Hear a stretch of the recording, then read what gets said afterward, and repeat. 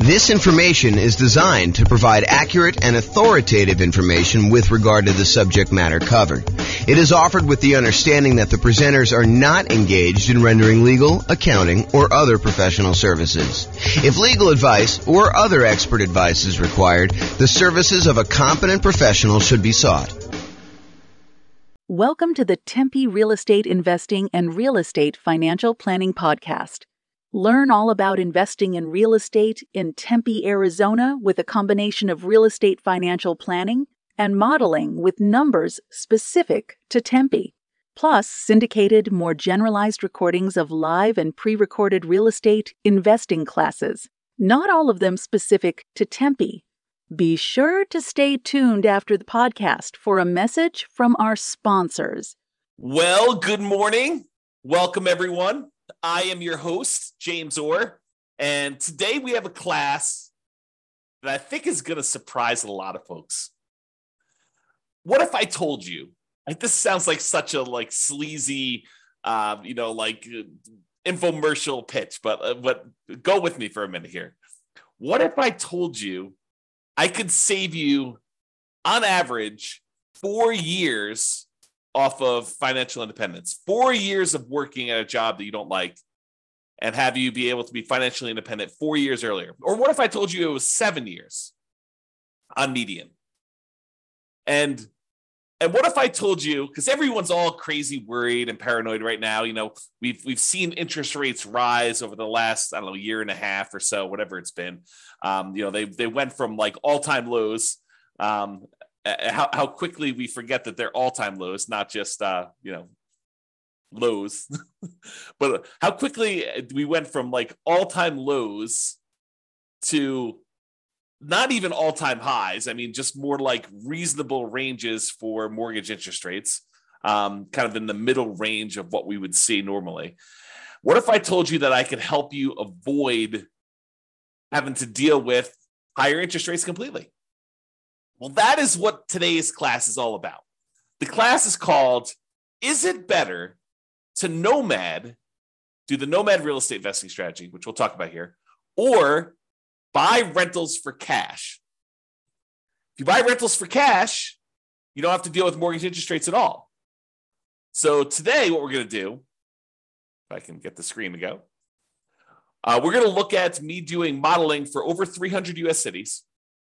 And then I will compare someone who does the Nomad real estate investing strategy versus someone who does not do the Nomad real estate investing strategy and saves up their money and buys rental properties for all cash. They ignore whatever is going on with interest rates. And I know that you're thinking to yourself, James, that would take forever. It takes me long enough to save up for my 5% down payment to buy my next Nomad property. To save up 100%, to save up, whatever it's going to be, $500,000, depending on the market, in order to buy a rental property, all cash, that is going to take forever. There's no way that's going to be faster to getting me to financial independence than doing this Nomad strategy and acquiring, 10 properties for 50% of the down payments, because, 5% times 10 is 50% if I'm doing my math right. So in the same time I could save up for half of a full property, I'm able to buy 10 Nomad properties. There's no way that buying a property free and clear, all cash, saving up that money is going to get me there faster. And won't you be surprised? That's what we're going to see today. It's going to be awesome. So I modeled this in over 300 U.S. cities. And here's what we're going to be comparing. In both scenarios, I've made the assumption, and before I even go into this comparison here, I will tell you that assumptions matter. And if we change one little thing, for example, I'm about to tell you that everybody is buying an owner-occupant property first. So they're all buying a property to move into, 5% down. They're going to live there, and they're going to, depending on whether it's doing the Nomad strategy or they're buying the rentals, they're either going to live there forever or they're going to live there until they buy their next property. However, what I'm going to point out to you is if we change any assumption, if we say, look, they're not going to buy an owner-occupant property first. They're going to rent, as an example, although it's hard to rent when you're doing Nomad, but they're going to rent the property. That would change some of our assumptions. If we see properties appreciate faster or slower than what we've assumed, that will change things. If we see interest rates go up or down, that will change things. So this is a very static set of assumptions, and I'll let you see all the assumptions I have. I'll give you a link to do that But in both scenarios, getting back to the actual meat of the presentation, in both scenarios, they're going to be buying an owner-occupant property first. They're going to be buying a property. So they're save up until they have 5% down. Then they're going to buy an owner-occupant property. They're going to live there, and they're going to either stay there forever, or if they're doing the Nomad strategy, they're going to use that to kind of bounce into the next property. Okay, so in both cases, though, whether they're buying rentals all cash or they're doing Nomad, they're both buying an owner-occupant property, moving in there first. With the Nomad strategy is someone basically buying a property, moving into the property, living there for at least a year, then converting the previous property to a rental, moving into the next property with 5% down or 3% down. In this case, we're doing 5%, but moving in there with some low down payment, owner-occupant loan, living there for a year, then converting that one to a rental and repeating the process until they have as many rentals as they desire. Okay, so with the Nomad strategy, I'm specifically saying they're saving up until they could buy 5% down owner-occupant properties. They're going to live in that property for at least a year and until they've saved up to buy the next property, because sometimes that's more than a year. It might take them more than a year to save up 5%. And we acknowledge that. We plan for that. We model that in our analysis. And then they repeat that until they have up to 10 properties total, 9 rentals, and then 1 that they're living in. The last one that they purchase, it also happens to be the most expensive property that they purchase because property values are going up over time, is also the last one to be paid off. So that's the last property to become free and clear, because the other properties they paid off, they're all on 30-year mortgages. They pay off after 30 years. The last one they bought is at least 10 years later. And so that one pays off after year 40. Okay. They buy the next property when they've saved enough for down payment, plus closing costs, plus 6 months of reserves for personal expenses, plus 6 months of reserves on any properties they already own to that point, and the property they're about to buy. And they can qualify for the loan based on a 45% debt to income ratio. So they have to be able to qualify. We're not just saying, you could buy a property and not qualify you. And you need to have the down payment, you need to have the closing costs, you need to have the reserves. The only thing more conservative I probably could have done is to say you need to have any negative cash flow saved up, which we're not going to go over here, but that is probably a more conservative thing for us to do. Okay, so that's what the Nomad people are doing. The buying rentals for cash people, they're going to buy an owner-occupant property. They're going to move in there. They're going to live there forever. Then they're going to save up until they buy properties for all cash with closing costs and reserves. They're not getting any loans at all except for their initial owner-occupant purchase where they move in. And they're going to buy up to 9 rentals this way. Although I will tell you, because you have free and clear properties, and the cash flow on a free and clear property is so much better than buying a property with little down or even regular 20%, 25% down, you need a lot fewer of these in order to qualify to be financially independent. Okay. If you want to see my detailed modeling of all this stuff and be able to kind of mouse over on the charts and see my assumptions and drill down to stuff or see any updates, because if I change any of the numbers, those numbers will change. You can go to the link on the page. I'll put that in the show notes if you're listening to this on the podcast as well. That way you can click through and watch it. Okay. So one of the things we're going to measure is how long it takes them to be financially independent. The other thing we're going to measure is what their net worth is at year 40. So we're going to arbitrarily pick year 40 and say at year 40, what's their net worth? And also how many months or years it takes for them to be financially independent. And so I should probably define for you what financially independent means to me so that you understand what the math is. So they're financially independent when the income from their investments exceeds their expenses. And each city has its own expenses. If you live in a more expensive city, you make more money, so your savings rate is higher. I mean, the dollar amount you're saving, it changes based on what city you're in. Still the same percentage. But then the amount of money you make in different markets changes because the prices of properties in those markets change as well.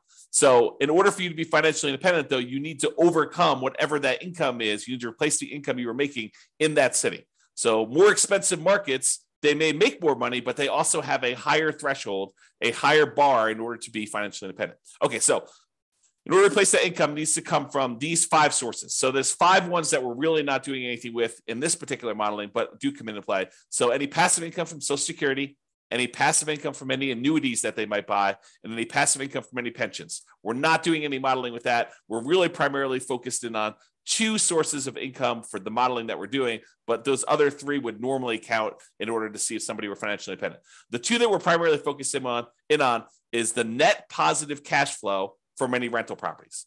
So you take all the income they're getting from their rental properties and you subtract out all the expenses they have on that property, vacancy, principal and interest payments from their mortgage, if they have one. Some of these guys are buying free and clear. Any property taxes. If they have PMI, which they will if they're buying 5% down, they have PMI payments until that drops off. Any property insurance payments they're making on that, any maintenance on the properties, and any property management, although they're managing the properties themselves in this particular modeling. Okay, so any net positive cash flow, all the income minus all the expenses. And in addition to that, if they have extra money left over, if they basically have money sitting in a stock market account earning, whatever the stock market account is earning, they take that amount of money and they multiply that by what we refer to as a safe withdrawal rate.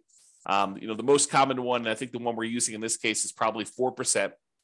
So if they had $1 million in stock, they'd be able to say $40,000 a year of that is contributing toward whether or not they're being financially independent. So we use that too for any extra money they have left over. So if they get to the point where they've bought all their properties, now they have this account balance just growing over time, that would also contribute to them being financially independent. So the sum of all 5 of those things, in this particular case, these 2, net positive cash flow from rental properties and the invested assets times the safe withdrawal rate, plus if they had this going on, which they don't, Social Security, annuities, or pensions, then all of those combined would then see if they have exceeded their income that they had from their jobs. And that is how we would define them being financially independent. Okay. So my assumptions, each city's modeling uses their median, essentially, home price and estimated rents on what the median home price in that market would be. Now, we did not apply any of our optimization strategies. We didn't apply any of the 88 strategies that we have to improve cash flow on rentals. So this is not like, hey, if you really optimize everything, then this is what it would be. This is sort of like any investor could come in and achieve these results. That's sort of what I'm looking to do here. It's not like you're buying exceptional properties. It's not like you're trying to maximize the income and minimize your expenses on your rental and applying those 88 strategies to do that. This is really just generic median income coming in. As I mentioned before, the job income does vary based on the city so that they can afford a property in that marketplace. If I said everybody makes $5,000 a month and they tried to buy a property in California, good luck. They would never buy a property because they never qualify with that 45% debt to income. So I had to adjust incomes when I modeled different markets to say, look, someone in California obviously makes more than someone in, I don't know, let's say Mobile, Alabama, which has a lower price property than California does. So in cities where they have higher income, they need more passive income, more investment income, more rental income to be considered financially independent. So to those who more is given, more is expected in order for them to be financially independent. It's another way of thinking about that. We do start everybody with just enough for a down payment to buy a 5% down owner-occupant property with closing costs. So about 7% of the property prices in that market. I set a threshold at the bottom to be at least 10K, which I'm not even sure anyone hits the minimum. But they are buying an owner-occupant property in both scenarios, whether they're doing Nomad or whether they're buying all cash. Now realize though, with Nomad, they keep moving out of it into their next owner-occupant property. When they're buying properties for cash, they live in that first property forever. And this may actually come into play because if they actually pay off their owner-occupant property, the amount that they need in expenses actually goes down. And so the amount that they need to be considered financially independent actually goes down because they no longer need to have that mortgage payment in order to be considered financially independent, which is interesting. And may come into play because with the Nomad one, that's 10 years later at least, right? Once they bought their last owner-occupant property. With the buying properties for cash, they bought that property early on. And so that property gets paid off after 30 years. Interest rates. Here's my assumptions for interest rates. When buying an owner-occupant property, we're assuming they're getting a 6.5% owner-occupant interest rate with 5% down. And in addition to that, it does have private mortgage insurance.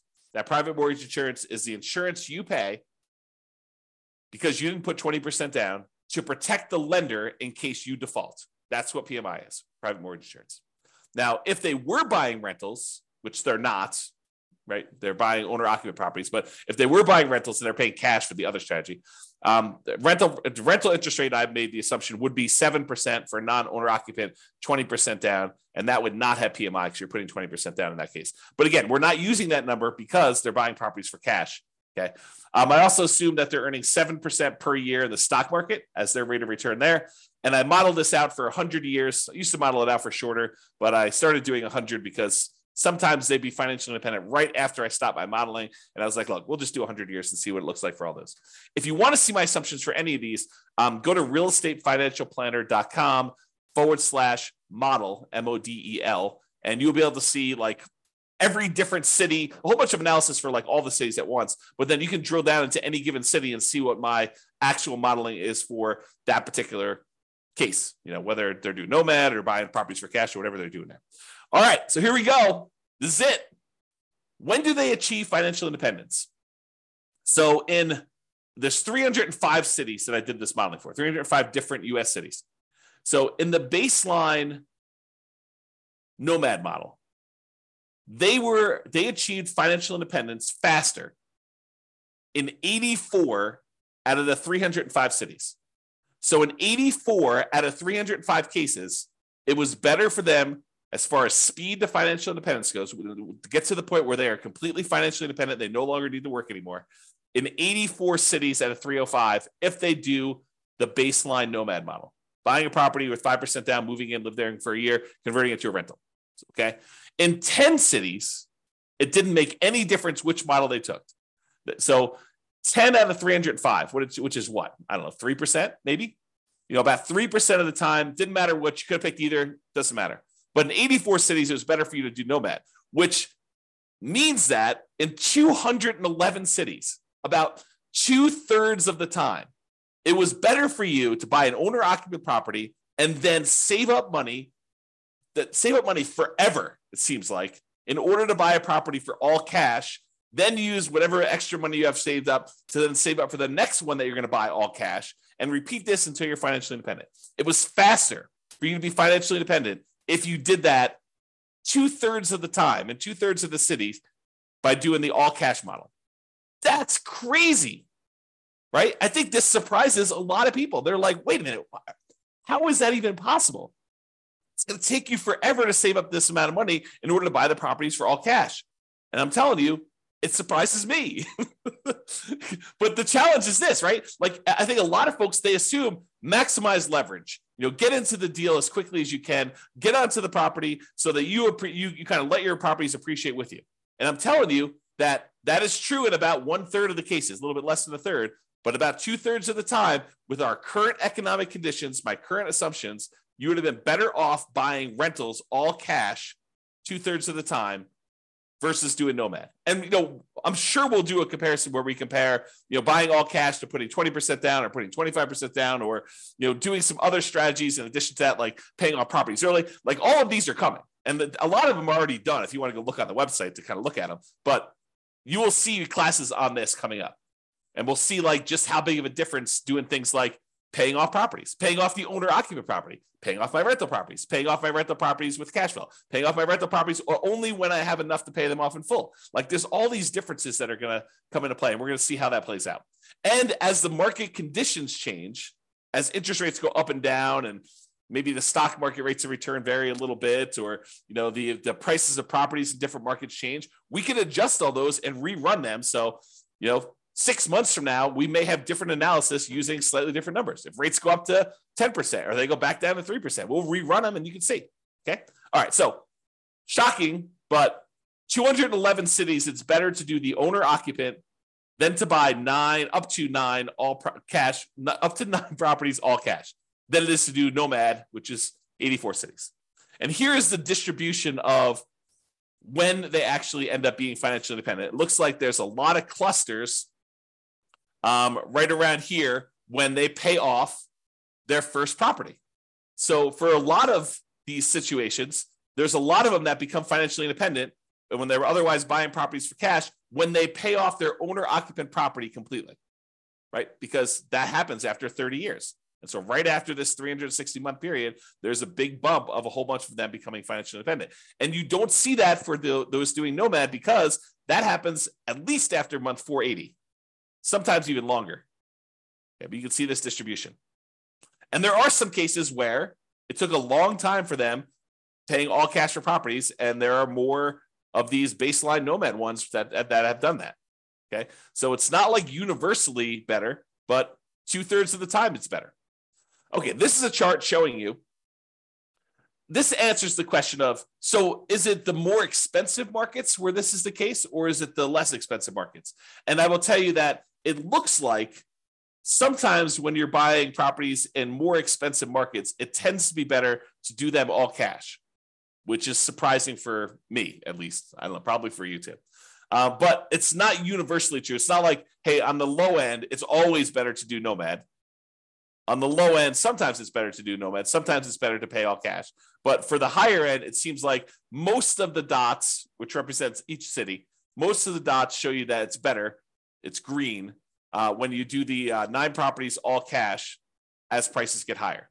Now, there's an exception. This one's about $1 million, a little bit less than $1 million property prices in that marketplace. And in that case, it's better to actually have done Nomad.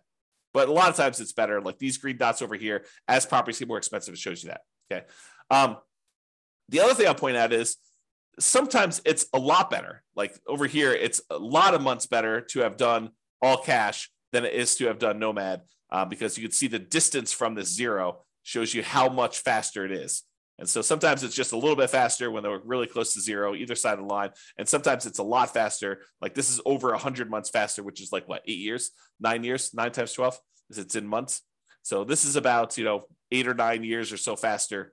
And then these are more than that to go ahead and see. Okay. All right. So now we talked about speed to financial independence. You're like, okay, maybe in some cases it might be faster to do all cash, but what about net worth? If you're buying all these rental properties with 5% down, you're highly leveraged. Surely net worth has got to be better when you're doing the Nomad strategy because you're buying properties, you're leveraged, your net worth is growing. And so what is net worth at year 40? It's kind of our arbitrary cutoff. We could do charts for all the net worth throughout the whole time, but we're basically picking year 40 to compare.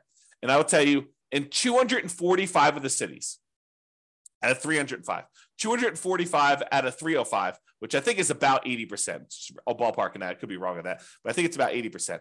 80% of the time, your net worth is higher if you did the Nomad strategy.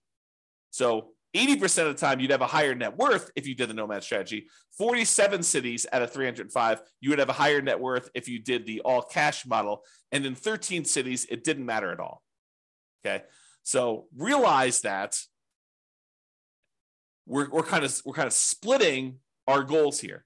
If you want to be financially independent fastest, the majority of the time, it's better to do the all cash ones. If you want to have the highest net worth, it might be better for you to do Nomad. Crazy. You have to make a decision. Do I want FI or do I want highest net worth?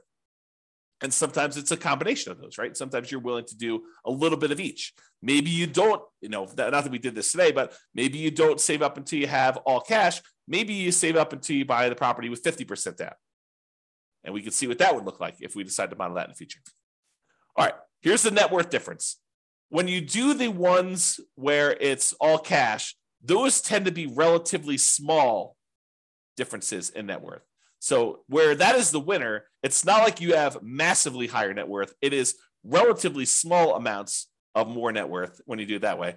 When you do the Nomad model, sometimes it's significantly higher net worth, like tens of millions of dollars better. Okay. So just realize that when you do Nomad, sometimes Nomad is way, way better. Not always, but sometimes it's way, way better. When you do the ones where you buy all cash, sometimes the net worth difference is really small. Most of the time, it's really small. And if you look at the ones where it's different based on price, it looks like the higher price you go, the more likely you are that there is no difference at all. All these gray dots are right at the point where there's no difference in net worth. Okay, so that's what tends to happen as prices increase. All right, in a couple cases where you're doing the Nomad strategy and you're only putting 5% down and we're only making sure that you have 6 months of reserves and we're not optimizing for cash flow at all by using any of the 88 strategies, and you're buying basically median properties with what rent would be on those median properties, in those cases, we've seen 9 cities, 9 of the 305, where you actually run out of money at least at one point or more when you're doing the Nomad strategy. Now, we could solve this problem, right? We could decide, hey, look, we're about to buy a property. It's going to have some negative cash flow because we're only putting 5% down in that particular marketplace. We could set aside the negative cash flow that we would need before we buy the property, be more conservative. And in that case, you are not likely to run out of money at all. Or you decide to go buy slightly better properties or buy down the interest rate or, wait until or do something to improve your cash flow, like do a short-term rental instead of doing a traditional long-term rental or whatever you could do in order to improve that. There are strategies we could do, but there were 9 cities with our really basic modeling to show that you ran out of money if you did Nomad. If you did the all cash model, you never ran out of money. It's less risky. When you don't get loans, when you're not leveraged at all, the chance of you having negative cash flow is almost zero. If you're buying a rental property and you're paying all cash, there's no mortgage. And the mortgage typically is a very large expense on that. So there's no negative cash flow on any of those. Okay. All right.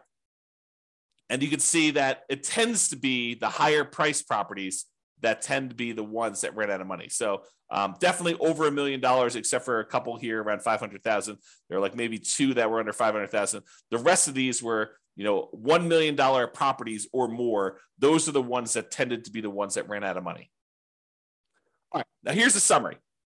And this summarizes, like net worth and how much they were short and the number of properties that they bought and how long it took them to achieve financial independence, plus 6 different measures of risk.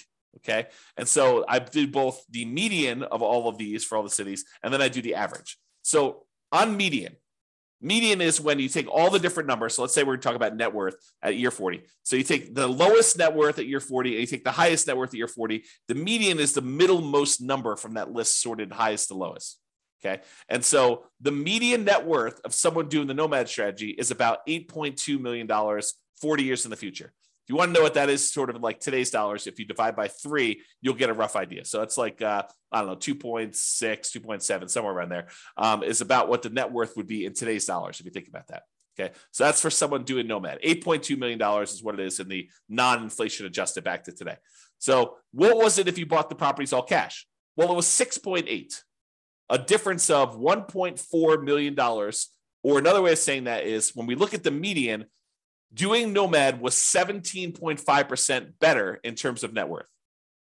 Non-trivial. It's not insignificant. 17.5% better for you to do Nomad. If we look at on average, though, Nomad was 30% better because some of them were really, really significantly better.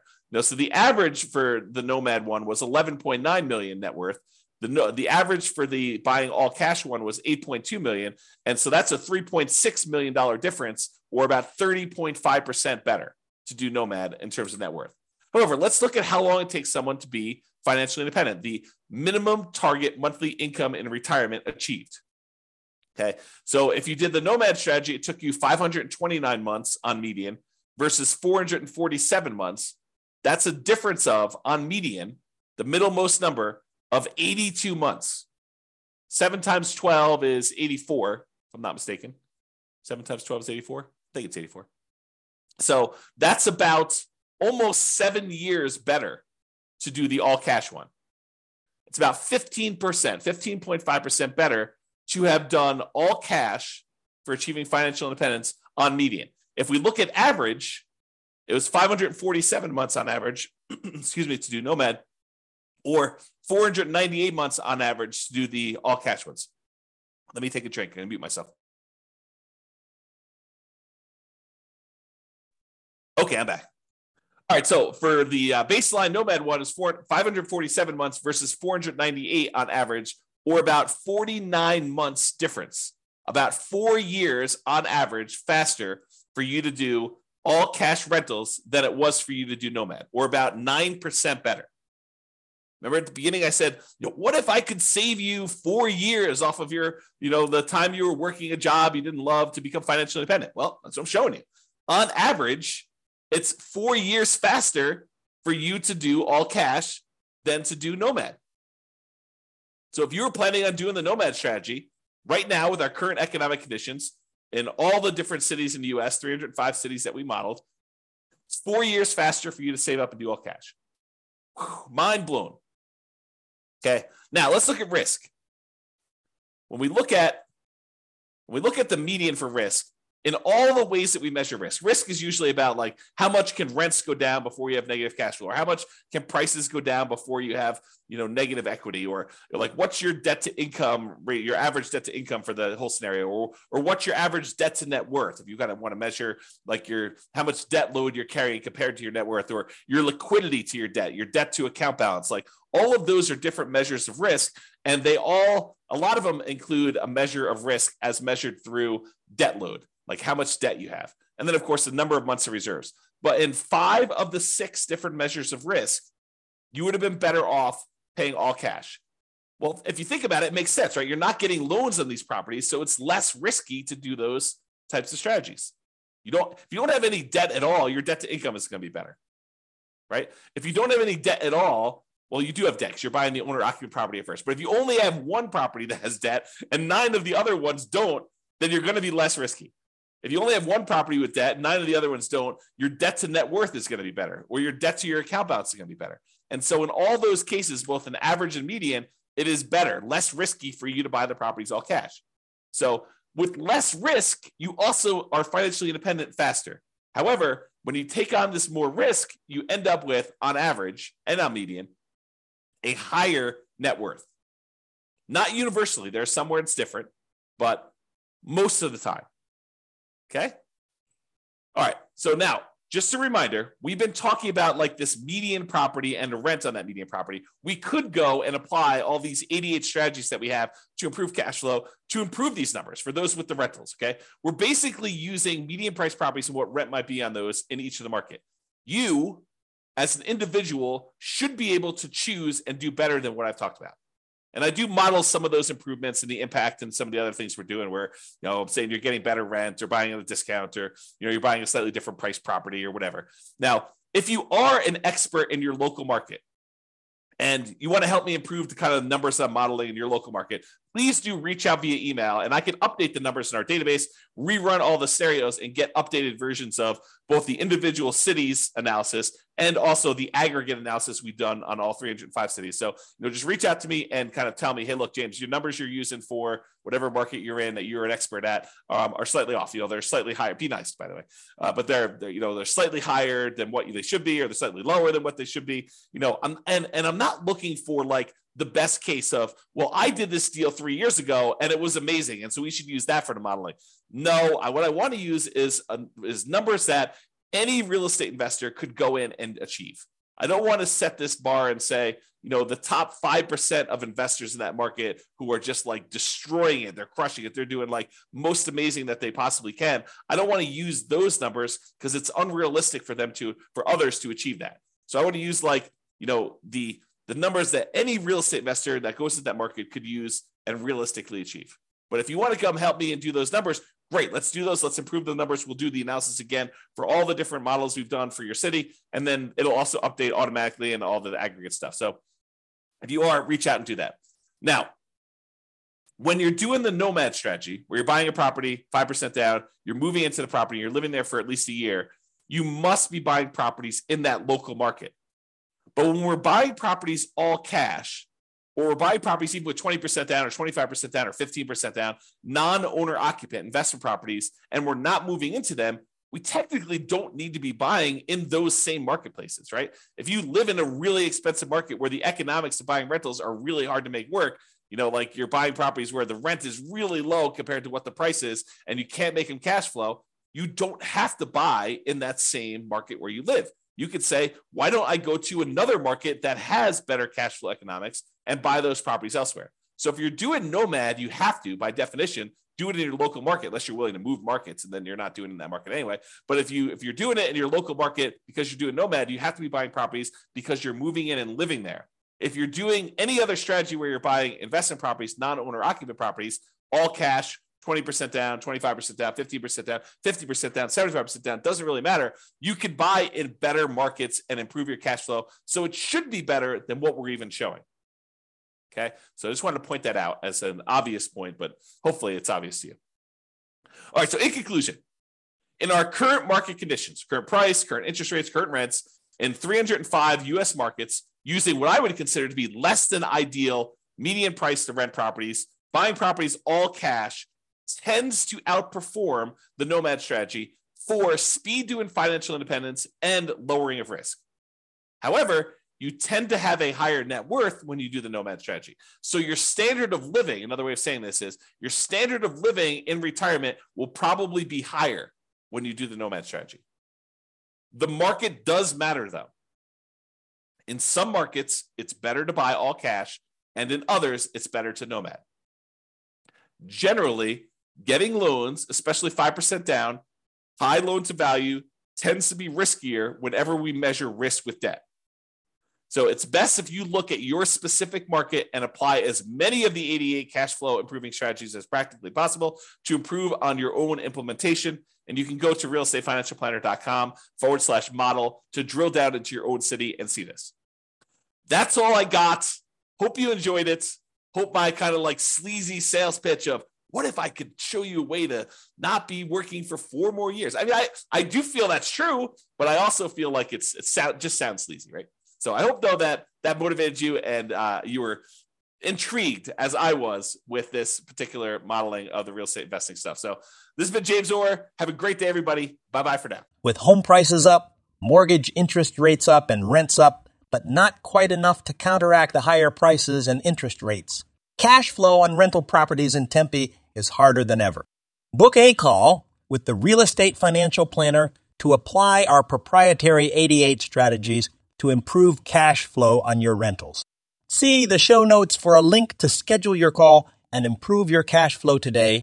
If you're a real estate agent, lender, or professional in Tempe that wants to help our real estate investor listeners, consider reaching out to learn about collaboration opportunities with this podcast.